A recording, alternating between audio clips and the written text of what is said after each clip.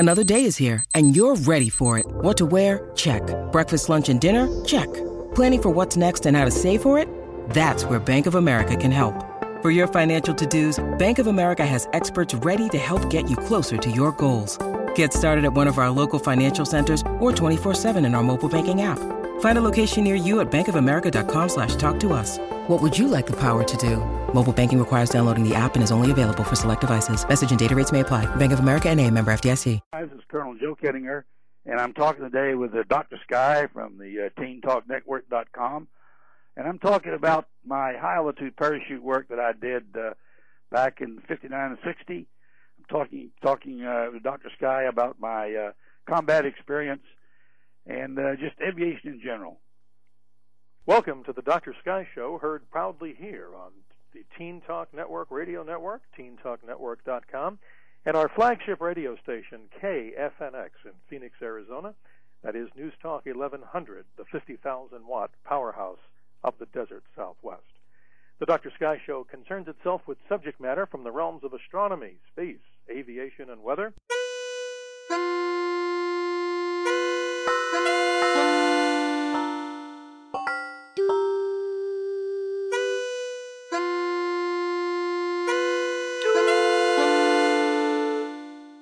We have a return guest here on the Dr. Sky Show and Teen Talk Network. We're proud to announce the arrival and return of retired Air Force Colonel Joe Kittinger. Joe, welcome to the program. Well, thank you for inviting me back on your show. Well, thank you very much, and always it's a privilege and honor to speak to someone who's talked the talk and walked it, and certainly the amazing things that you've done in service of our country. But Joe, as we said, welcome back. We'd like to just get you to start off for maybe some people that are new to hearing your voice here on the show. Tell us a little bit about yourself and how you got started in the United States military. Well, I always wanted to be an aviator. My earliest recollection was building airplanes and thinking about flying airplanes. And it was my goal that I set early on in my life, and I worked diligently toward that, and that was my field of dreams, was sitting there thinking about flying airplanes. And one day my father reminded me, he said, son, you can dream all you want to, but you've got to work hard to accomplish what you want. And that's a good lesson, I think, today, that, you can dream, but the way you get success is hard work. That's absolutely right. And again, welcoming you back to TeenTalkNetwork.com here on the Dr. Sky Show. Officially, as I quote from your bio, you entered the military service back in March of 1949 as an aviation cadet. And then we understand, as you were commissioned as a second lieutenant, you spent some time out in that beautiful part of the Southwest known as Las Vegas, correct? Yes, that's where I flew the P-51 and got my wings, and then I went from there to Germany. I see. And also, tell us a little bit more, the P-51, for maybe some of the younger listeners on the show. This is one of America's great propeller aircraft of what, World War II vintage and the Korean War? Yes, it was a fabulous airplane, Dr. Sky. It was a fabulous airplane. It had a great big 12-cylinder inline engine, and you could always tell a P-51 flying overhead because it had a very distinctive sound. That engine just purred, and you could wherever I am, if I hear a P-51 in the sky, I know it's a 51 because it has such a distinctive sound to it. And it was a fabulous airplane to fly, just a ball to fly. Well, many folks may not know this, but we see these type aircraft in regular competition at places like, am I correct, the Reno Air Races, among other places. Yes, they're always at Reno, and they're always in the competition somewhere. If they're not winning, they're very close to it. Well, that's great stuff, and we've seen P-51s out here in Arizona, where our program hails from. I'm sure you're familiar with an organization known as the Commemorative Air Force, and they have a number of these airplanes on very display. Famous organization. Wonderful people there. As we move on, I was wondering if you could just talk to us about children and education, because, Colonel, as you know, you're inspiring right now many, many young minds out there to go into the discipline of either the military or to become a pilot. And what would you tell them current in our second interview about how they can get involved in aerospace? Well, aerospace, first of all, Dr. Sky, is a wonderful profession. I've been flying airplanes now for over 52 years, and I love it. It's a wonderful profession, and made up of folks that are people that you really like to be associated with. The key to it is to do your study, get your degree if you can. Dedicate yourself to being the best that you can be, and that's the secret to success in any event, in any profession. It's to always do the best you can do and be the best that you can. And I thoroughly enjoyed the Air Force. It was, but not everybody can be an aviator. It takes lots of folks to make airplanes fly. It takes crew chiefs, and it takes supply people. I mean, the glamour part is the flying of the airplane, but it takes twice as many people to get the airplanes in the sky and to keep them there. So there's a great professions also in the mechanics and in the supply and in the administration in aviation. So, well, that's great advice. And a recent interview that I had here on Teen Talk Network with the Dr. Sky Show was one of the majors who's involved in junior ROTC. And I think that's awesome, Colonel Joe, that there's so many young people in the high school level now that are getting exposure to a potential military career in the Air Force or learning all about aviation, as you speak so well of. Yes, that CAP program is a wonderful program, and that's an entry into aviation that's available for all people in high school, and that's a great way to get a leg up on the profession. Let's move, if we can, to your time that you spent out at that very interesting place on the map, southern New Mexico, Holloman Air Force Base, White Sands area of New Mexico. And I understand that throughout your time there, you had an affiliation with a fantastic individual, Dr. John Stapp, who also wrote, as you know, and I'd like you to explain a little more about the rocket sled test that led up to what we know today as jet fighters. Well, Dr. Stapp was a visionary. He was a man that knew the way that the Air Force should be going on research in regards to protection of people for escape high altitude from aircraft. He also knew we were going to go into space, and he was responsible for some of the very initial work that we did on space research. For example, the first zero-gravity experiments in this country was done as a result of Dr. Stapp right there at Holloman Air Force Base. He was a fabulous man and a great visionary, and that contributed so much to our country and so much to our Air Force. I'll give you one quick dialogue here, Dr. Sky. Sure. He was stationed originally at Edwards Air Force Base, and the Air Force were losing more people to car accidents. They were losing more people to crashes in cars than we were in airplanes. So Dr. Stapp started a program on crash protection in vehicles, and he was one of the very first people who came up with research on lap belts, safety belts, and shoulder harnesses. He was really the originator in this country on the research to start that aspect of protection. Of course, there's been probably 1 million people saved in vehicles as a result of what Dr. Stapp did. And an association with that was deceleration, rapid deceleration. And he did this by a series of experiments on sleds, rocket-propelled sleds.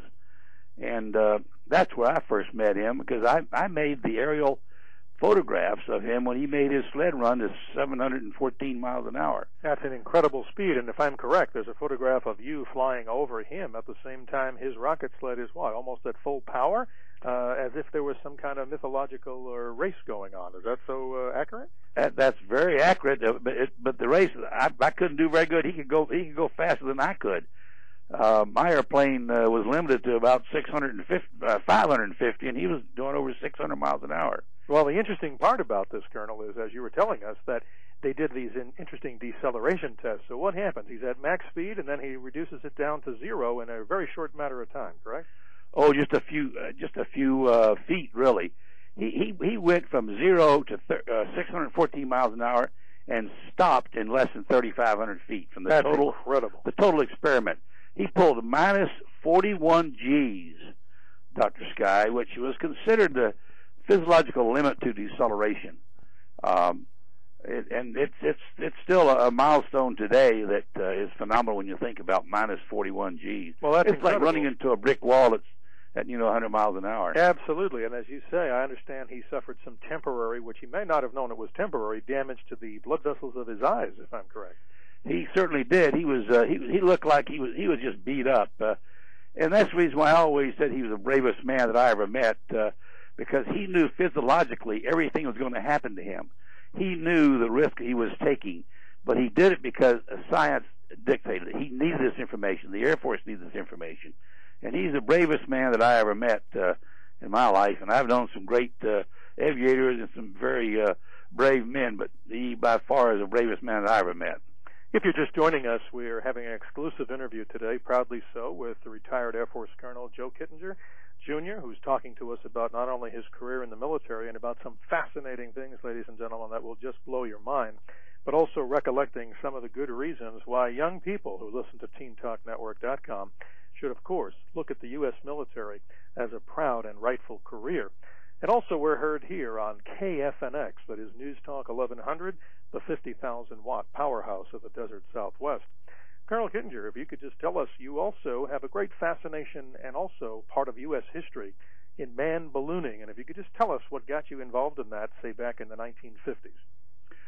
Well, there was research that needed to be done that Dr. Stapp had identified, and the only way we could do it was go up in a balloon. And there was no aircraft that could take us up there. There was no spacecraft that could take us up there.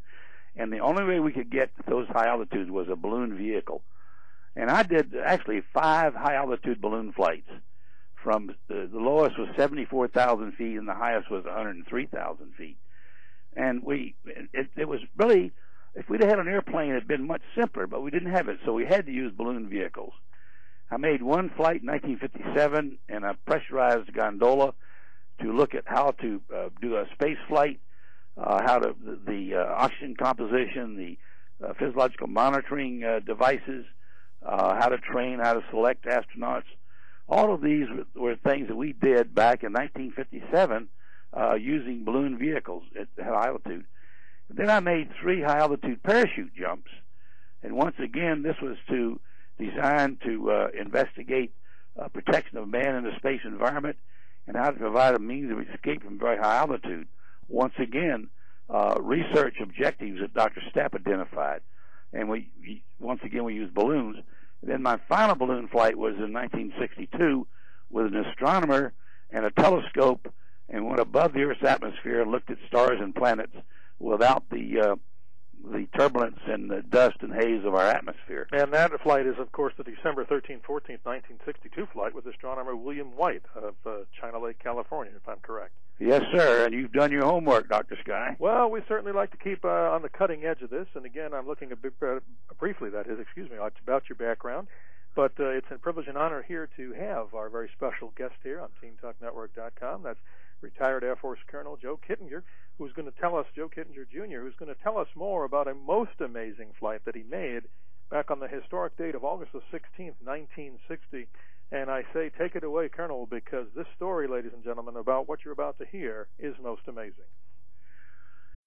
When you need mealtime inspiration, it's worth shopping Kroger, where you'll find over 30,000 mouth-watering choices that excite your inner foodie. And no matter what tasty choice you make, you'll enjoy our everyday low prices, plus extra ways to save, like digital coupons worth over $600 each week. You can also save up to $1 off per gallon at the pump with fuel points. More savings and more inspiring flavors make shopping Kroger worth it every time. Kroger, fresh for everyone. Fuel restrictions apply. Well, as I pointed out, Dr. Stapp was responsible for our programs, and we had never put a man in space before. We knew we were going to go into space, and the man had to get outside of the spacecraft, and the man would have work to do outside the spacecraft, and we had never done it. We had never actually done it except in an altitude chamber. And by the same token, we were having difficulties on providing means of escape from very high altitudes. And so both of these are objectives. First of all, how to protect a man in a space environment, and then second of all, how to provide a means of escape from very high altitudes. Well, I made 100 flights in altitude chambers. I had a great team of civilians and military and enlisted personnel and officers, and we worked for about a year and a half putting this program together and testing the equipment. And I made 3 parachute jumps. One was in November of 1959, one was in December of 1959, and then in August of 1960, some 44 years ago. Now, it's important for me to tell you that we didn't do this to set records. We did this to gather information. We didn't do it to set a new record. We did it to gather information. And I made this jump on the 16th of August. It took about an hour and a half to get up there. I was in an open gondola, and as I passed through 40,000 feet, I detected that my pressure suit glove in my right hand was not working, but I didn't tell the people on the ground because I knew that they would probably have to cancel out the test if I told them I had this problem. So you went ahead to continue the mission. So I didn't share this problem with them because I felt it was very important that we get the test done. It took about an hour and a half to get up to altitude of 103,000 feet. And once I got there, I drifted for about 11 minutes while the gondola got in the exact spot for the jump. And then they said, well, you're right over the position. I had 46 items to do on my checklist to get before I could separate from the gondola. I started my checklist. I got everything completed. I stood up. I said a silent prayer. I pushed the final button to start the cameras working, and I jumped. And as I jumped, I rolled over my back, and I looked up, and the balloon was shooting into space like a rocket. And I said, gosh, I can't believe this. And all of a sudden I realized that the balloon was standing still, and I was going down at a fantastic rate of speed. At about 90,000 feet, I reached 714 miles an hour. Incredible. Which is supersonic. But the pressure there, of course, is very low. It's about 5 millimeters of pressure, which is almost a complete vacuum. So you're going extremely fast, true airspeed. But from then on, as the density of the air increases, you slow down. So from 90,000 feet on, I kept slowing down constantly, all the way down, as the density of the atmosphere increased. And after 4 minutes and 36 seconds, the parachute opened, and I was elated because we had demonstrated that we could provide a means of escape. And the great thing, Dr. Sky, is that today, that the escape systems that are used today in aircraft are the result of the work that we did back in 1960. The drag formula that's used today, the technique of escape that we use, is still being used today, not only by our Air Force, but also the Russian Air Force has exactly the same system that we devised back some 44 years ago. Well, Colonel, this is an amazing story as we're listening to this live here on TeenTalkNetwork.com to tape. But I want to mention something, Colonel, or ask you, I should say. What is, from a human side, what's this feeling like to be the only person to date who's jumped not only from that record altitude, but what's it simply like when you take that leap of faith, as we call it, as you call it, out of the gondola? What's it feel like to go supersonic without the aid of an aircraft? Well, it was, of course, I didn't detect it. It happened so insidiously that I could not detect it myself. The density there is such, and my true velocity was such that I didn't detect it. But I knew I was going fast. There wasn't any doubt about that because I could see that balloon firing into space. But otherwise, you would have no way of knowing how fast you were going because there's no visual reference. I had an altimeter and a stopwatch, and I had a great interest in that. And I kept watching my altimeter and stopwatch all the way down because I was monitoring my progress as I was descending. And of course, the further I fell, the safer it was because space is very hostile. Without a pressure suit, you die very quickly, and so your whole life is dependent upon that pressure suit working. So as you're descending, do you hear anything during this phase, or is it pretty silent moment? See, you've got a helmet on, right? And you're breathing in this helmet, and actually you can't hear a thing except your own breath in the helmet. Now, there are people that have asked this question, and we need to clarify this. Some have stated, well, if he went supersonic, why didn't he burn up? And I think the simple answer is what? The atmosphere is so thin at that height that it's not enough to set you ablaze, correct? Well, no, really the real thing is the speed. You have to be doing a Mach 3 before you start getting a problem with heat. And I was at Mach 1. Heat doesn't get to be an effort. Above Mach 2, you'd start getting some heat problems, but I was not. I was halfway there, so I had no problem with the heat. As a matter of fact, it was 110 degrees below zero up there. It was pretty cold up there. It's very cold indeed. And I wanted to qualify this for the listening audience here on Teen Talk Network and News Talk 1100 here in Phoenix. When you're falling like this, it should be stated that you had a free fall jump of about how long before your first chute opened? Well, actually, the main chute did not open until about 14,000 feet. So, I was very busy. People often ask me, what were you thinking about? Well, I was there as a test pilot. I was there to gather information, and I was constantly talking into my interphone. I didn't have a radio or anything to talk to the ground, but I had an intercom, a little tape recorder, and I was constantly describing how my parachute was working, how the stabilization was doing, how just what was happening. So I was extremely busy all the way down. That's amazing stuff. And you were awarded, as the story continues, the C.B. Harmon Trophy, presented to you directly by President Eisenhower in 1960, and, of course, the Distinguished Flying Cross and other more memorable awards that continue. This is amazing, Colonel. And, folks, it's an honor to be able to speak to somebody who's done something like this, because the average parachute jump, if you could tell us this, if a person's going to go out and want to learn how to do this as a civilian, the average jump is about what height and about how long does the person free fall? Well, of course, the longer they've jumped, the longer they free fall. But when they first start off, they usually start off with a 10-second free fall, something like that. The techniques they use today are very safe. They have very good parachutes, good instructions. The FAA closely watches the instruction that they give, and it's really a pretty doggone safe environment if you go to a good school to learn how to parachute jump. And by the way, when I made my jump, people think, well, I must have had thousands of parachute jumps when I made this one. But no, I only had, that was my 33rd jump. And the reason was I was there to test equipment for astronauts and pilots. And astronauts and pilots are not trained parachutists. They're not skydivers. So I was there with a minimum amount of parachute jumps on purpose to be sure that what I was gathering would be applicable to pilots and astronauts. Well, it's interesting to note, for those that are interested in the science of space science here, that your jump on that date in August of 1960 predates, if I'm correct, the Alan Shepard launch of the first suborbital flight around into space, correct? Oh, yes, quite a bit. Actually, I was the first man in space.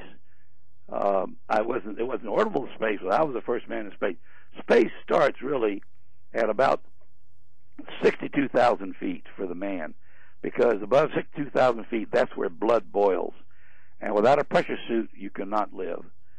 So for space, it starts at 62,000 feet. Well, Colonel, we want to salute your service to the United States military, and as the story goes on, we'd love to hear you comment about the rest of your career, a very important career that everybody needs to know about.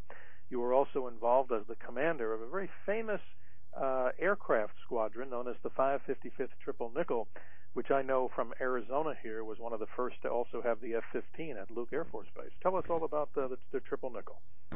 Well, it was a great squadron, and you're right. They had the first F-15s, and they came there from Clark, and they were the first unit to have F-15s and checked out all the F-15 pilots in the Air Force.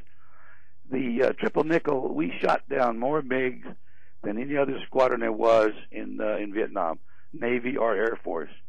We had a great bunch of warriors that did a very good job, and I was a proud commander of that organization for a year before I got shot down. But it was a great group of people, and they're still great. Right now they're over in Aviano flying F-16s, and they're still a great organization.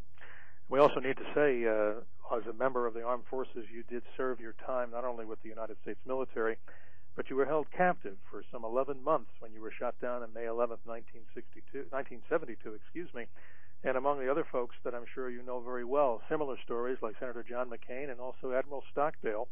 And again, sir, we just want to salute your service to the United States military. I actually had 3 tours in Vietnam, and I was there from 63, 64, 66, 67, and 71, 72, and I had over 1,000 hours of combat, 483 combat sorties. And I really believed in what we were doing. We certainly salute you as anyone who was held captive, and none of us understand what one goes through. And obviously 11 months, I don't know how I would manage the time, Colonel, being kept away from family and my military comrades. Again, we salute you for all the service that you've given to this great nation. But back to the subject matter of your love of ballooning in the time we have allotted today. Another amazing historic milestone is achieved in September of 1984. Colonel, tell us about this wonderful opportunity to fly solo across the Atlantic. Well, now, Dr. Scott, that was 20 years ago. 20 years ago next month. I made the first solo balloon flight across the Atlantic Ocean. It had never been done before. We did it just for an adventure. We did it just because it had never been done before. We did it to have a good time, and we did exactly that. I had a great group of people that were my sponsors, and we had an awful lot of fun doing it. It flew for 3.5 days, took off from Maine and landed in Italy, and it was just a blast. I also, of course, was in the Gordon Bennett balloon races, and next month in Albuquerque, I'm going to be flying another gas balloon in a race from Albuquerque on Saturday, the 2nd of October.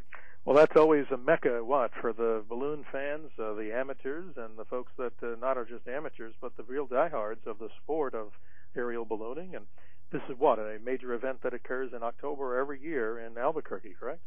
Yes, sir. Every year. I guess the 26th anniversary, something like that. It's been happening for a long time. Well, it's a fantastic ceremony. They'll have 1,000 balloons there that will take off for various flights. But the balloons that I'm flying in are gas balloons, and there'll be about 20 of those gas balloons in the race. Not hot air balloons, right? They're not hot air balloons. This is gas using helium gas. Interesting. Now, on this flight with Rosie O'Grady across the Atlantic, you're up 10,000 to 17,000 feet. What's that experience like? Because obviously you need oxygen at certain levels, but what do you see? Do you see airliners passing by? Not close, of course, but what's the experience like at that height? Well, the highest altitude I got was about 22,000 feet, and the airliners are up at 30 to 40,000 feet, so I never saw any airliners.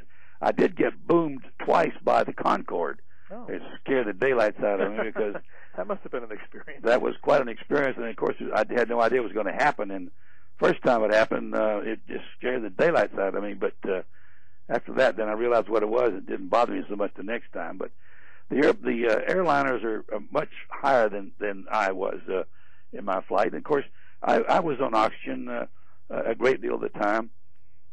In the 3.5 days, I slept 2.5 hours. I would sleep 10 minutes at a time, and it was an exciting flight. It had never been done before, and we wanted to do something that was unique, and this was a unique event. I'm not as current as you are in the history of manned ballooning, but am I correct that Albuquerque residents also, Max, I'm trying to think, Ben Abruzzo and Maxie Anderson were also involved in a transatlantic flight too? They made the first flight with 3-man crew, Maxie Anderson and Ben Abruzzo. They made that flight in 1978. And they took off from Maine and landed in France. Well, it's been a pleasure, Colonel. I wish we had more time here on the show today, but in closing, if you could, for about a minute, could you tell us what's new with Colonel Kittinger, and tell us what some of the activities you're involved in, and how can people get in touch with you if they'd like to learn more about what you've done? Well, first of all, let me tell you, there's a pretty good book called The Pre-Astronauts, written by Craig Ryan, which describes a lot of the research that we did back in those days, and folks are interested in that era and that research we did. That book is a real good book, and it's on Amazon.com, and I'm sure you can get it at your bookstore. The sky is still my office. I still fly balloons. I still fly airplanes, and I still have the love of aviation I've always had, and I'm going to keep flying as long as I possibly can because I really love it, and I love the people that are associated with it, and it's just an awful lot of fun. Well, ladies and gentlemen, you've heard it from the man himself. We conclude our interview proudly and thank him ahead of time, Colonel Joe Kittinger, retired Air Force colonel. and we want to thank him for being part of our program today here on TeenTalkNetwork.com and our flagship radio station, News Talk 1100, that is KFNX, the 50,000-watt powerhouse of the Desert Southwest.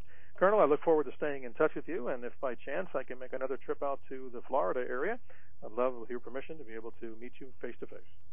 Just give me a call anytime. Well, thank you, sir. And that concludes our program today. Thank you for listening to the Dr. Sky Show, heard each week, as you know, on TeenTalkNetwork.com and News Talk 1100, KFNX in Phoenix. From Dr. Sky to all of you, always keep your eyes to the skies. Thank you, Colonel. At Evernorth Health Services, we believe costs shouldn't get in the way of life-changing care, and we're doing everything in our power to make it possible. Behavioral health solutions that also keep your projections at their best? It's possible. Pharmacy benefits that benefit your bottom line? It's possible. Complex specialty care that cares about your ROI? It's possible. Because we're already doing it. All while saving businesses billions. That's Wonder made possible. Learn more at evernorth.com/wonder. Good afternoon, everyone. I'm Steve Cates, Dr. Sky, once again here on TeenTalkNetwork.com, where we bring you from the world of aviation, astronomy, aerospace, and, of course, the subject science of weather, newsbreakers, those that make news and have made news in these wonderful sciences.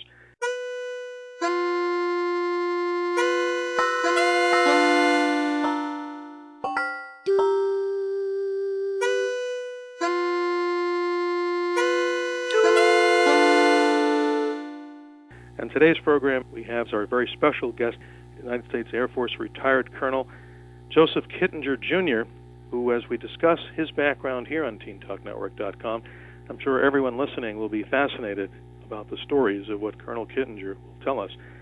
Colonel Kittinger, welcome to TeenTalkNetwork.com. Well, thanks, Steve. I'm delighted to be invited to be on the program. Well, thanks so much for joining us today. One of the most amazing things, and I'm sure a lot of students out there, when they study aviation, your name, of course, will come up in the wonderful world of aviation because of many things that you've done in your career. But before we get into that, if you'd be kind enough to explain to us how you got started with the Air Force and aviation, and we'll start from there. Well, Steve, as a small boy, I had a dream that I wanted to be an aviator. That was my first wish. That was my first love. That was my field of dreams. That was what I was thinking about. And one day my father took me aside and said, "Joe," he said, you can always reach your dreams, but you got to work for it. He said, "You got to study harder." I said, "Well, Father, I thought if I just had a dream that it would happen." And my father said, "No, you have to work hard for it." And that changed my whole philosophy, because all of a sudden I started applying myself in school, where I figured if I could dream about something and fantasize about it, it would happen. But life's not like that way. If you want something really hard, you've got to work hard for it. And that's a lesson I think that everyone should address, because I've never met a successful person yet, Steve, that was not a person that worked hard. There's no such thing as a free gift in life. It requires a lot of hard effort and work on everyone's part, and then you can succeed. But to just sit there and dream about it, nothing's going to happen. You're absolutely right, Colonel Joe. And from your start in going to school, studying aviation, and then going into the Air Force, what I find most fascinating with that good advice is that you did do something about that. And if you tell us briefly about your Air Force career and how you actually got started there, and then when you moved on to the program that we'd like to discuss as the focus of the program today, man-high ballooning, and the wonderful journey that you're going to tell us about some incredible feat that has yet to be duplicated today, a jump from some 102,800 feet above the earth, an incredible story that you're about to tell us. Well, I went to the University of Florida, and as soon as I had sufficient educational background to join the Air Force, I did. And I went to pilot training out in Texas. And after a years of intense training, I realized my dream of being a fighter pilot. And that was one of the happiest days of my life, when I finally realized my dream that I'd worked my whole life for. I then went to into a fighter organization in Germany. I was stationed in Germany, and for for 3 years. During the Korean War, I was stationed in Germany, which meant I didn't have an opportunity to serve in that conflict. Right. But when I left that assignment, I went to the Air Research and Development Command, and where I volunteered to go there. And I was an experimental test pilot in the fighter test business, and that was an awful lot of fun. There was nothing but enjoyment for me to fly all these different wonderful airplanes and be able to feel like I was contributing something to my country, but at the same time having just an absolute blast flying all these wonderful, beautiful jet fighter aircraft that the Air Force had at the time. And as a result of that program, Steve, I found out about the Air Force entering into a program, research program for the coming space age, and the program was called Man High. Now, in those days, we had not gone into space. It was a dream that just a few people had, and I worked for one of those men, Dr. John Paul Stapp. He was the real visionary in the Air Force in regards to the Air Force and our country going into space. And this program that he started, Man High, was to gather information about how we're going to take care of and putting a man into a space environment. What requirements will there be for training and selection and life support equipment and communications and all of the different facets of going into space. We had little or no knowledge, and Dr. Stapp's program was to try to acquire that knowledge. I understand, if I'm correct, that you are a participant in what we would call the rocket sled testing in New Mexico. Is that also part of what Dr. Stapp was working on? Well, of course, Dr. Stapp, he was such a visionary.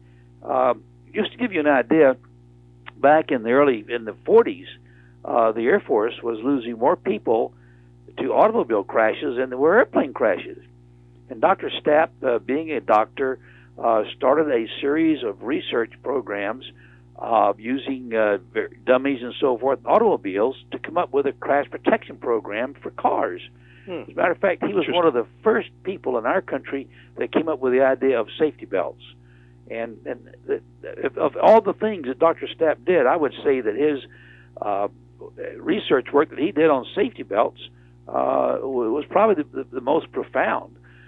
And he's given a little recognition for this, but anyway, it was an Air Force program that he had, and he used rocket sleds to acquire some of this data. And he rode the rocket sled, and then in 1955 he made a rocket sled run to over 613 miles an hour, and he pulled minus 41 Gs when he crashed into the barrier at the end.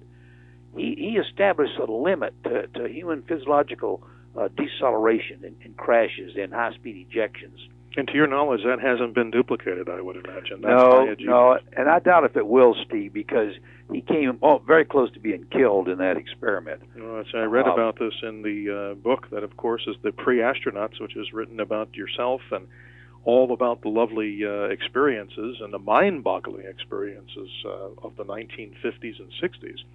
But when we see these pictures, I mean, maybe you could explain to us, Colonel Joe, what the rocket sled is really all about. I think people might have an idea about this, but maybe some students are kind of curious what that is. Well, when a person crashes into an immovable object, there is a tremendous deceleration associated with that. To duplicate this, Dr. Stapp used a rocket sled. And this sled actually was a very fast rocket-propelled sled with a booster on it that got up to very high speeds and then stopped in a very short distance. During this stopping, the subject, Dr. Stapp, was subjected to these tremendous deceleration forces, just like if he had made a car crash or he had ejected from a very high-speed aircraft. The forces on the body were just tremendous, and he was very fortunate that he lived through it. But the fantastic thing about Dr. Stapp was that he knew what was going to happen to him. He knew the physical beating he was going to take. but he felt that it was so important that we gather this knowledge that he subjected himself to these tremendous forces. He's the bravest man I've ever met in my life was Dr. John Paul Stapp, because he knew exactly what was going to happen to him, but he took that chance knowing that we needed this information for not only for our space program and protection for pilots ejecting from high-speed aircraft, but for crash protection also. Well, Colonel Joe, it's great that we're talking about these subjects, because I think people like Dr. Stapp, we don't see a lot of recognition in the modern world today about the pioneers. And once again, we're very fortunate to have you explaining this wonderful story. But to transition on to your career, back in 1957, it appears that you become involved in a project called Project Manhigh, which are what? Balloon flights where you're sitting in some sort of a gondola to go up to the higher levels of the atmosphere. Is that correct? Yes, Steve. But first of all, you say, well, why did you use a balloon? Well, because there wasn't any aircraft that would get up there. There wasn't any spacecraft that would get up there. So the only way that we could gather this data was to use man's oldest aerial vehicle, which was a balloon vehicle. The balloon vehicle really complicated the matter, because if we'd had an aircraft we could have gotten up there to do this experimentation with, it would have been much simpler, much easier. But the balloon was the only vehicle that we had in those days to get to these very high altitudes to do these types of scientific investigations. On your first flight, how did it feel for you to be encased in this, I imagine, a small gondola, and your basically only contact with the ground is, of course, by radio, but what's that feeling like, and how long does it take to ascend to these kind of altitudes? Well, first of all, Steve, this gondola was 3 feet across and 7 feet high.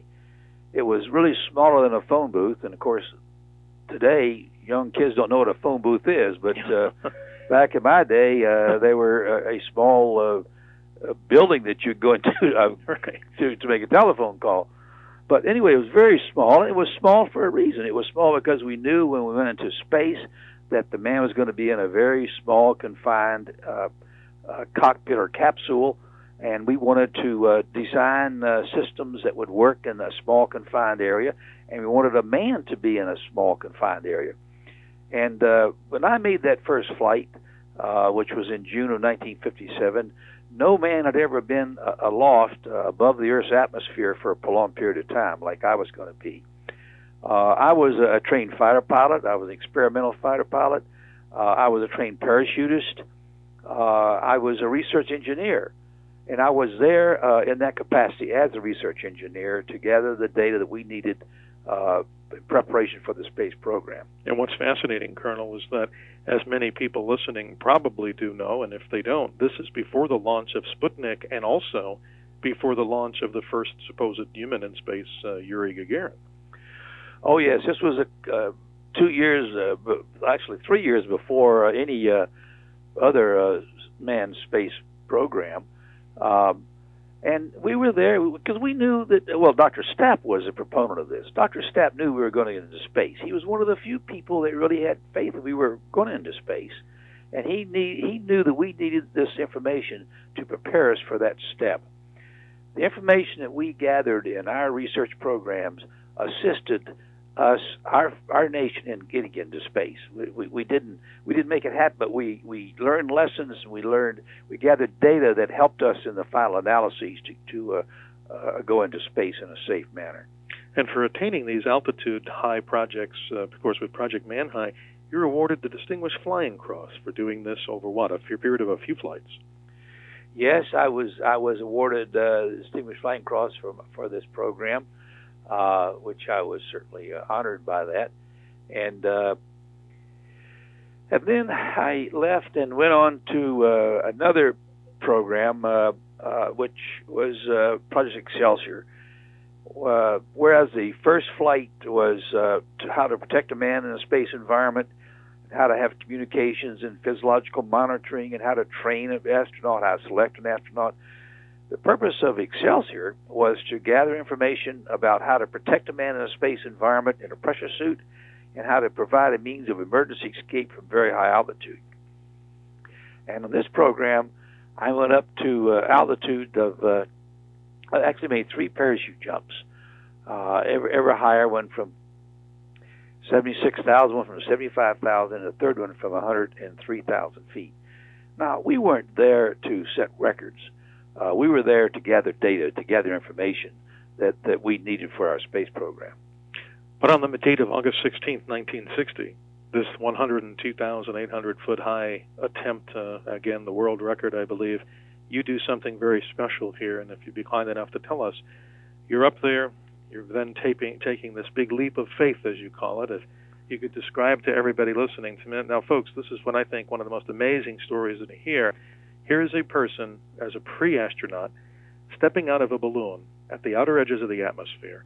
And let me not take the thunder away, Colonel Joe. Tell us exactly what happened in those moments when you reached the altitude and were prepared to make this historic jump. Well, first of all, it took about an hour and a half to get up there. The gondola was not pressurized. It was an open gondola with a door where I could look out and see the Earth beneath me as I went aloft. When I got to 103,000 feet, that was above 99% of the Earth's atmosphere. The pressure at sea level is about 720 millimeters. The pressure at 103,000 feet is 5 millimeters. It's almost a vacuum. It is very close to be the same environment that's on the moon. Of course, the moon is zero, right, but we're only 5 millimeters. So we were close to an atmosphere, to a condition that was similar to being walking on the moon. I had 46 different items I had to go through my checklist when I got to altitude prior to jumping. I drifted for about 11 minutes as I drifted over the exact jump point. I completed my checklist. I disconnected all my equipment. I stood up. I said a silent prayer. I said, "Lord, take care of me now," and I jumped out the door. Amazing. I rolled over on my back, and I thought that I was amazed because I saw this balloon and the gondola just roaring into space, and I couldn't believe it, how fast it was going. And then I realized that I was the one that was going fast. Yes. The balloon was just sitting there, and I was going down at a fantastic rate. Now, because there's no atmosphere there, I reached very high speeds. I was the first man to go supersonic without an airplane. I was 714 miles an hour. That's amazing. At about 90,000 feet. And from 90,000 feet down, I kept slowing down. As the atmosphere increased, the pressure increased, I kept constantly slowing down. And I free fell for 4 minutes and 36 seconds. And my parachute opened at about 14,000 feet. And about 10 minutes later, I landed on the ground in New Mexico. Colonel Joe, when you're going at the speed approaching that of sound and beyond, what's that feeling? What was that feeling like? I mean, do you feel anything? Did you break the sound barrier? Is there any sensation that you could tell us about or describe it? I was going extremely fast, Steve, and I knew I was going fast because we had dropped dummies from up there. We had a doggone good idea how fast I was going to be during this descent. I'm extremely busy. You can well imagine I've got a lot of information I'm there to acquire. Yes. And I was very, very busy gathering information, gathering data, talking into my tape recorder, getting that. I mean, I was there for a purpose, and it wasn't to enjoy the ride down. It was to gather information we needed for our space program. So I was very, very busy during the entire jump.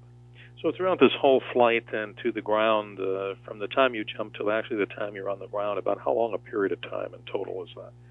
Well, from the time I jumped, Steve, it took 4.5 minutes to descent, and then another about 10 minutes. So it was about almost 15 minutes from the time I jumped until the time I was on the ground. Well, that's a most amazing story, Colonel. I mean, this is something, folks, as we were telling you before, is unheard of. I mean, you hear about people breaking the sound barrier, of course, General Yeager, of course, with the first at the time, of course, going faster than the speed of sound, but that's, of course, in a vehicle, an aircraft. So you're rocket craft. Right. You're listening to someone who's been doing this by their sheer force of the Earth's gravity tugging on their body, which is most amazing.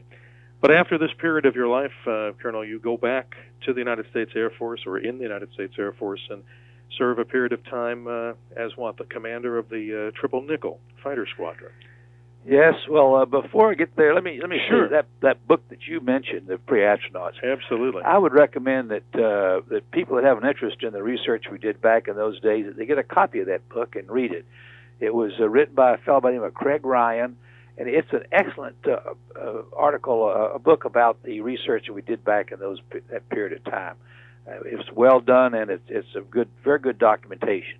Yes, and I recommend students that are listening to this program as a science project. You have a ready-made science project right here surrounding the information you're hearing here with Colonel Joe Kittinger, and also the wonderful book about the pre-astronauts. Yes, that's a great reference book of that era, what we did back in those days. But before we leave my research endeavors, I did another program, Steve, that was called Stargazer. And this one was a project where I went up in a pressurized gondola with a telescope, with an astronomer, and looked at stars and planets above the Earth's atmosphere. This was one flight we made, and it was the last scientific balloon flight ever made in the world. And this flight was made in 1962, and that was the very last high-altitude scientific research project ever done. So you and astronomer Bill White are sitting in this gondola that says for about 18 and a half hours, is that correct? Yes, 18 and a half hours.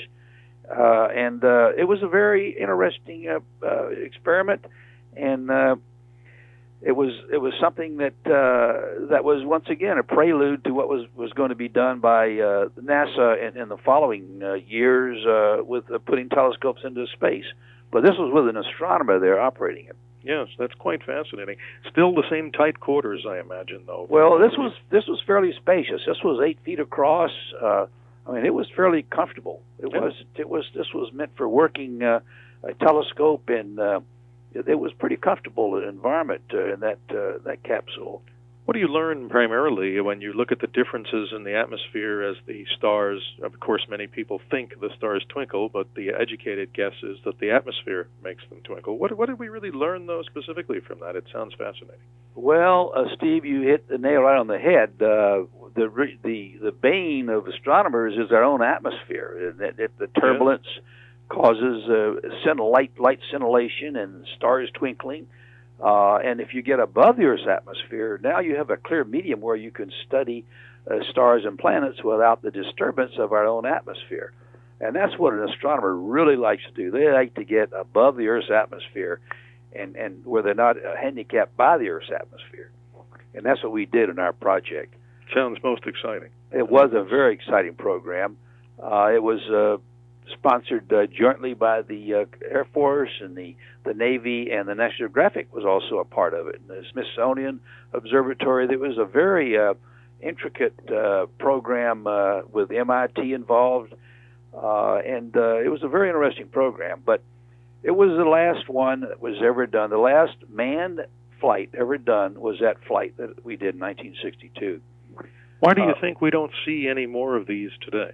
I'm just curious. Well, there's really no lobby associated with trying to do it. It's a very cheap and economical way to do it, Steve.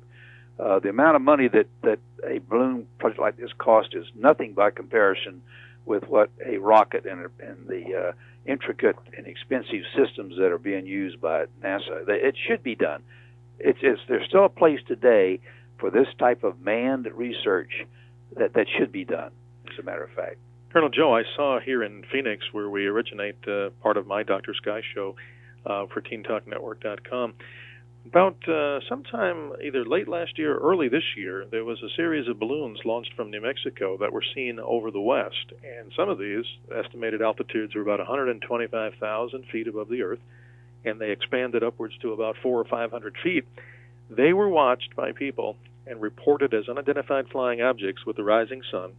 And I followed the object across the skies, videotaped it extensively. It stayed in the skies almost all day.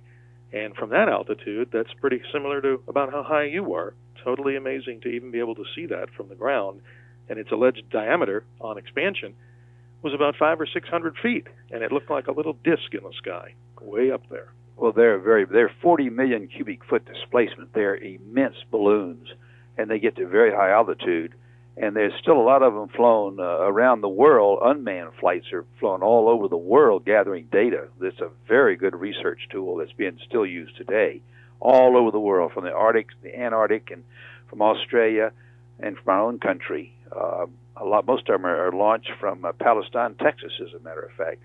Yes. But it's a very unique way to gather research, and as you say, you can see them from the Earth. And you also point out about a lot of people report them as flying saucers because they are so spectacular to see them up there. Well, we did a television program as kind of a special on this to let people know that there's some science behind the UFO in this case, and it's good to let people know about these kind of things when they want to know them in the sky.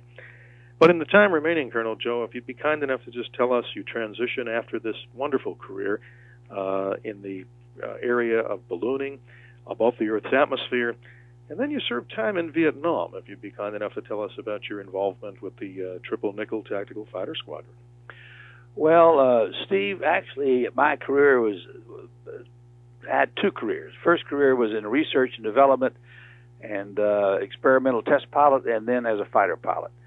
In 1963, I went to Vietnam for the first time, and then I went again in 66, 67, and I was flying B-26s and A-26s.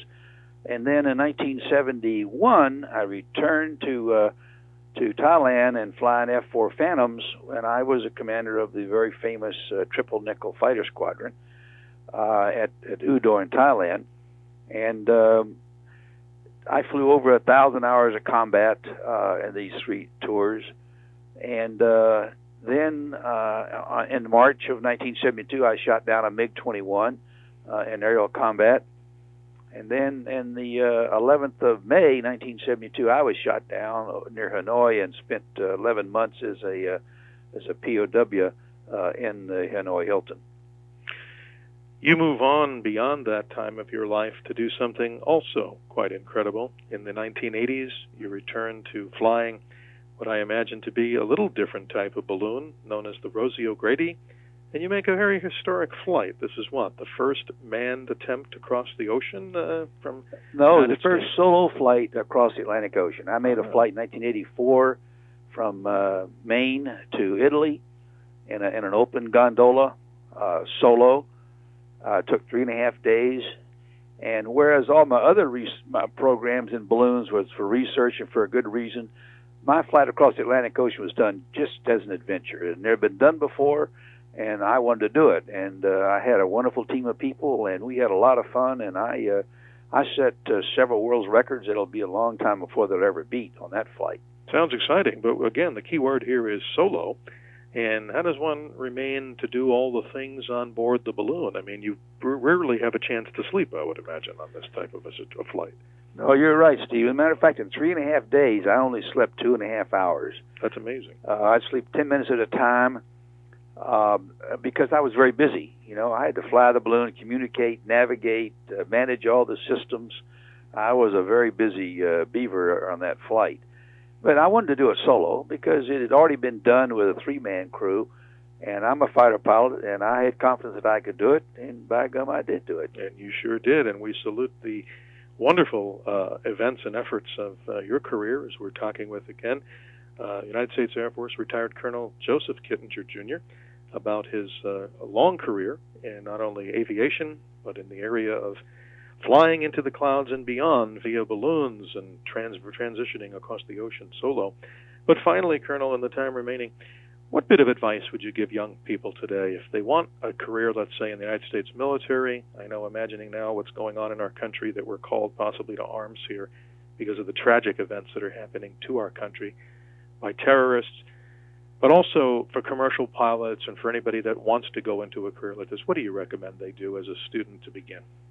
Steve, I would recommend that they establish goals, that they work toward these goals, that they don't worry about peer pressure, that they be themselves, and not allow anybody to deter them or defer them from what they know is correct.